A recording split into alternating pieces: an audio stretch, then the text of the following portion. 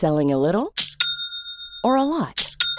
Shopify helps you do your thing however you cha-ching. Shopify is the global commerce platform that helps you sell at every stage of your business. From the launch your online shop stage to the first real-life store stage, all the way to the did we just hit a million orders stage. Shopify is there to help you grow. Shopify helps you turn browsers into buyers with the internet's best converting checkout. 36% better on average compared to other leading commerce platforms. Because businesses that grow, grow with Shopify. Get a $1 per month trial period at shopify.com/work. Shopify.com/work.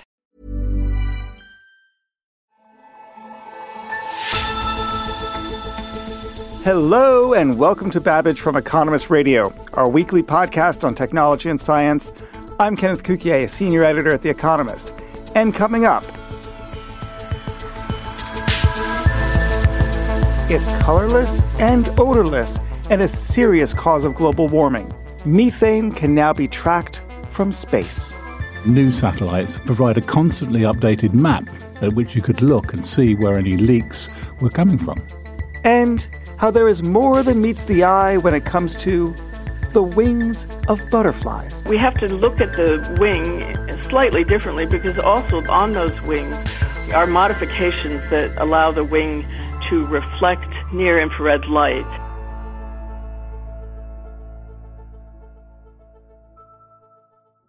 But first, the race is on to develop a vaccine to contain the new coronavirus.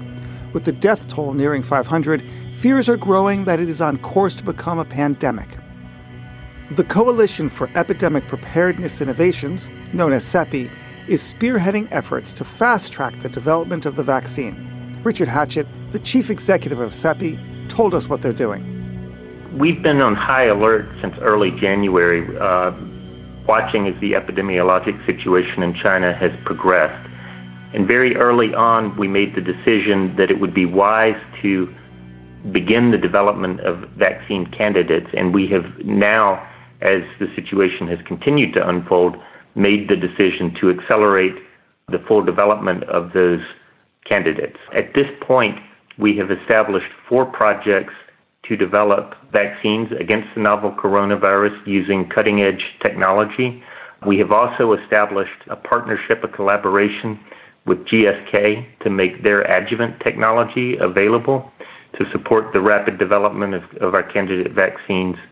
And we are supporting a number of other related projects that will be critical to enable the rapid development of vaccines. Our goals are to be able to take a vaccine candidate from the release of the genetic sequence of a vaccine to have a vaccine candidate ready for testing in clinical trials within 16 weeks.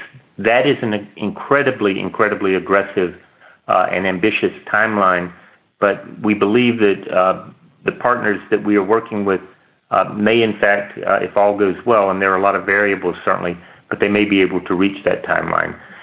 I think vaccines, we have to anticipate a minimum of a year before any vaccines, even in the best possible circumstances, would become more broadly available. Slavea Chenkova is the Economist healthcare correspondent. Slavea, are these targets realistic? What Richard said is obviously quite ambitious. Normally, vaccine development takes years from the research that happens in the lab to the stage where a vaccine is ready to be actually injected in human volunteers for the very first clinical trials.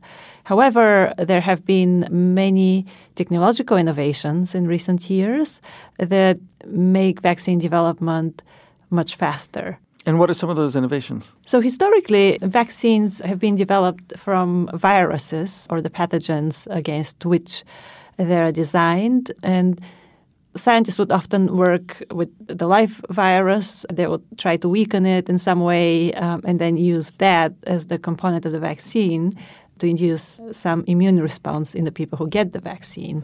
Newer technologies, however, rather than using the actual virus, use just the genetic sequence of it.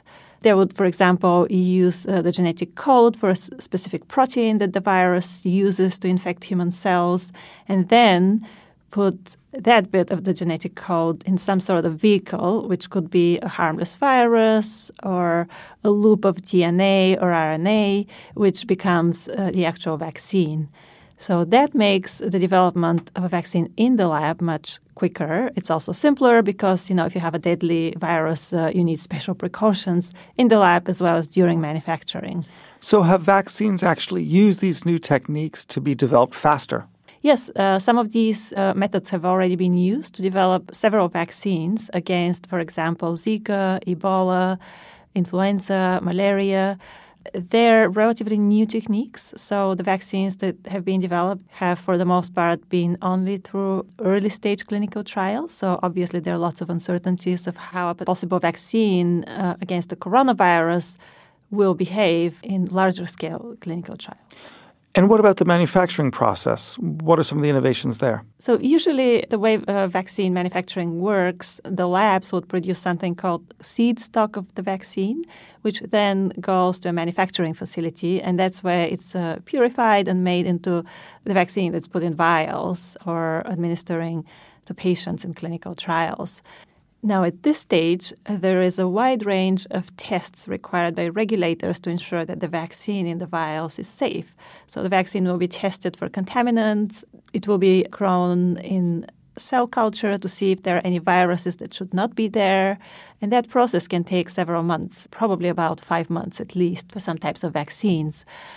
There are some ways to shorten this. If, for example, everything that's in the vial is sequenced, and that DNA record is reviewed, scientists have found ways to identify whether DNA traces of unwanted contaminants are in there. So if this kind of testing procedure is approved by regulators, then that part of the manufacturing process can be shortened considerably. And what about the regulatory system? Are they able to fast-track it through the clinical trials? How does that work? Yes, during the Zika and Ebola outbreaks, some of these vaccines were indeed fast-tracked, both on the manufacturing side as well as on the approvals for clinical trials.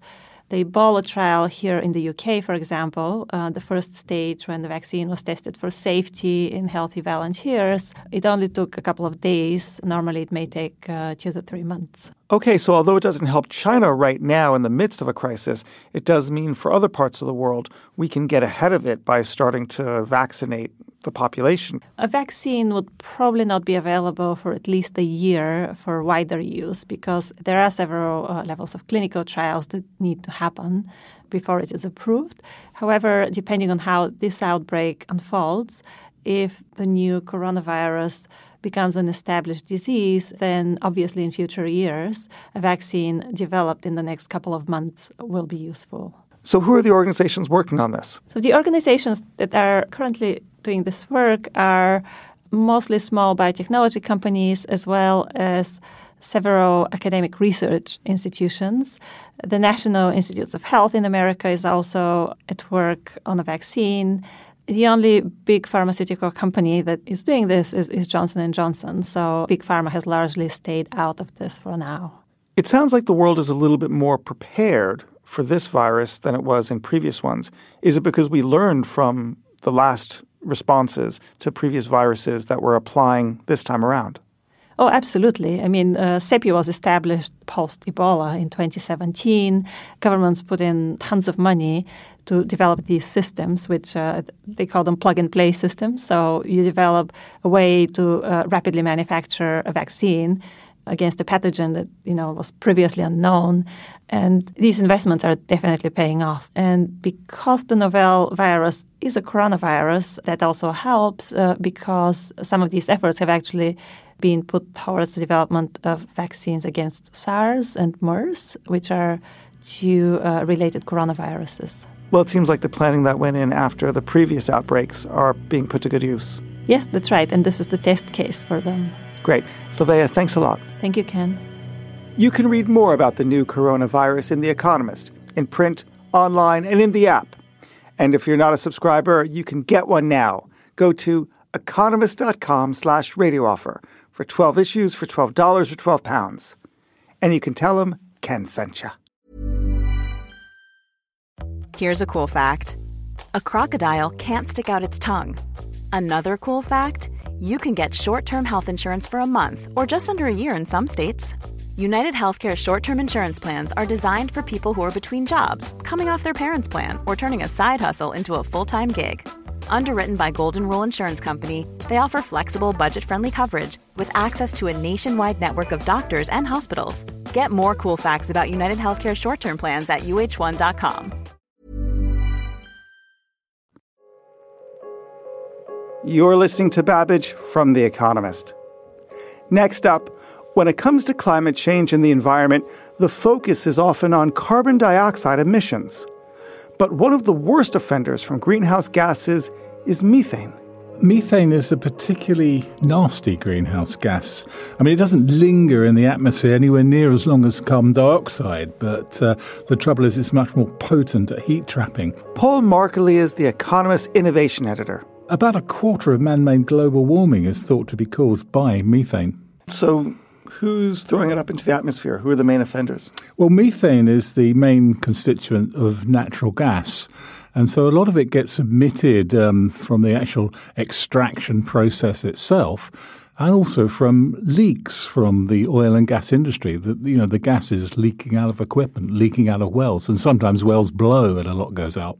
Now, there's good news, however. What's going on?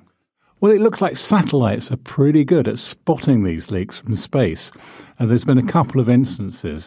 One when a little satellite called Claire, what we call a nanosat, this is only about the size of a microwave oven, spotted a big plume of methane leaking over Turkmenistan.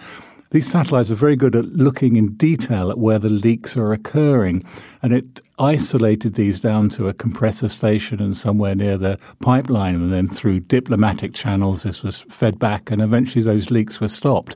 But the amount of gas that came out was enormous. Now, I'm a little bit lost. How is it that we were able to identify through the satellite imagery a leak? Methane can be detected with an instrument called a spectrometer.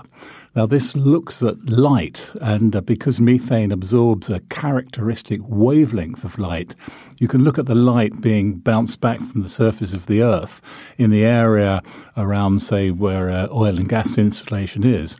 And if you see that proportion of light missing from the wavelength, you can say there's methane here, and you can then look in more detail.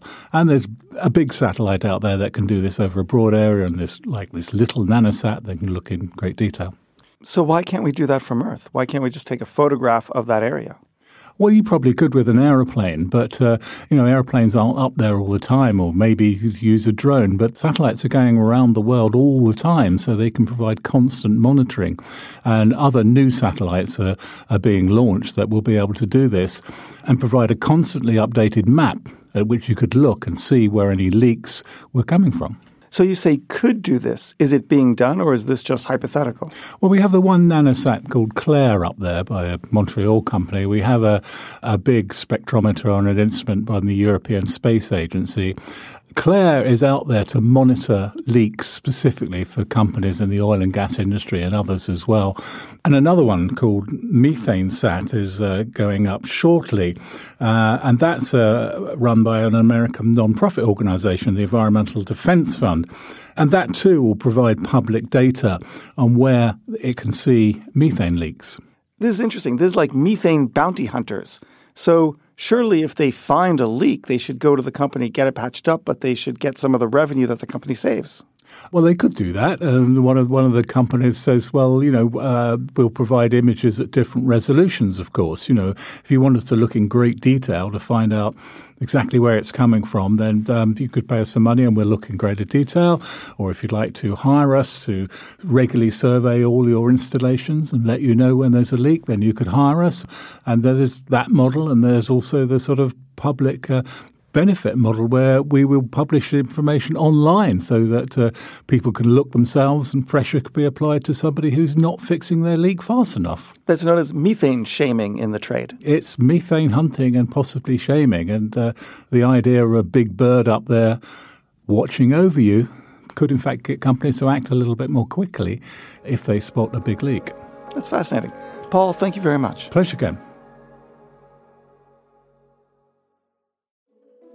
Finally, Butterfly wings can be one of the most beautiful things in nature. But there is more to them than meets the eye.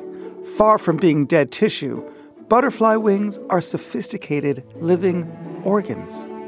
Butterflies use their wings to fly and to disperse, but they also use them to signal to each other. Dr. Nomi Pierce of Harvard University is one of the world's leading lepidopterists. Yes, butterfly experts. And she's teamed up with a physicist, Nanfeng Yu, to investigate the mysteries of butterfly wings. And what this research showed that was a little bit different is that we have to look at the wing slightly differently, because also on those wings are modifications that allow the wing to reflect near-infrared light. Tell me about the form that your research took. What did you actually do together? Well, we started out looking at the antennae, and we did a little bit of electroantennogram work where we looked to see whether or not the males were responding simply to broadband infrared. And that was interesting. Somewhere fairly early on in that first exploration, we started talking about wings.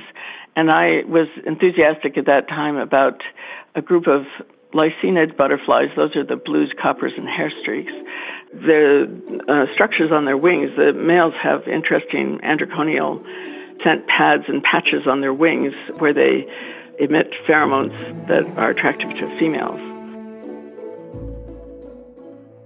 And some of those patches they look a little, the scales on them look different, and I thought that was interesting, and he did too. So he had designed a special combination microscope spectrophotometer that was tuned to the near-infrared, where you could put the wings onto it's onto this beautiful golden plate, so that as you shine a infrared light through the wing, it bounces back, and you get it gives you the signals in the near-infrared that are coming from that wing surface. These are the longer wavelengths, and the reason the near-infrared matters is because 50% of the energy coming from the sun is in that part of the spectrum.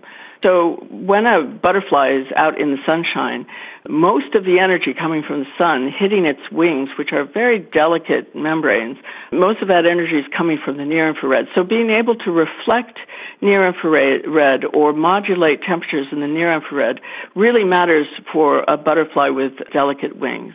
Now, people had thought about temperature regulation in butterflies before, but the focus had been entirely on how warm does a thorax need to be in order to fly. And part of that's because it's only the tools to be able to look at temperatures in membranes as thin and light as wings have only come online fairly recently, looking at nanostructuring of scales and being able even to measure the temperature of that very thin membrane of the wing. So I understand that this was science for knowledge's sake, but was there any practical applications of the research?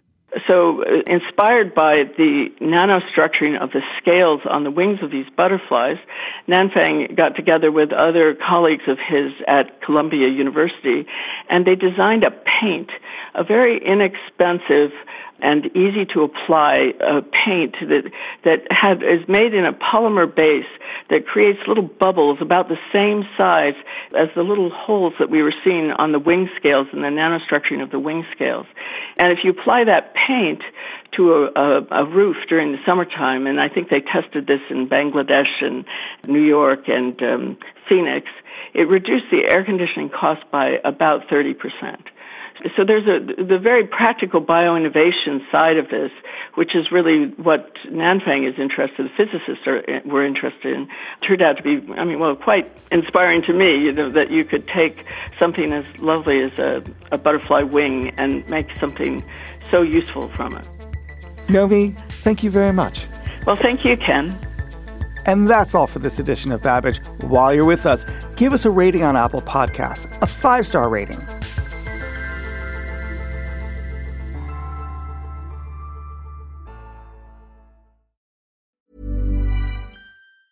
Hi, this is Janice Torres from Yo Quiero Dinero. From a local business to a global corporation, partnering with Bank of America gives your operation access to exclusive digital tools, award-winning insights, and business solutions so powerful, you'll make every move matter. Visit bankofamerica.com/banking for business to learn more. What would you like the power to do? Bank of America, N.A., copyright 2024.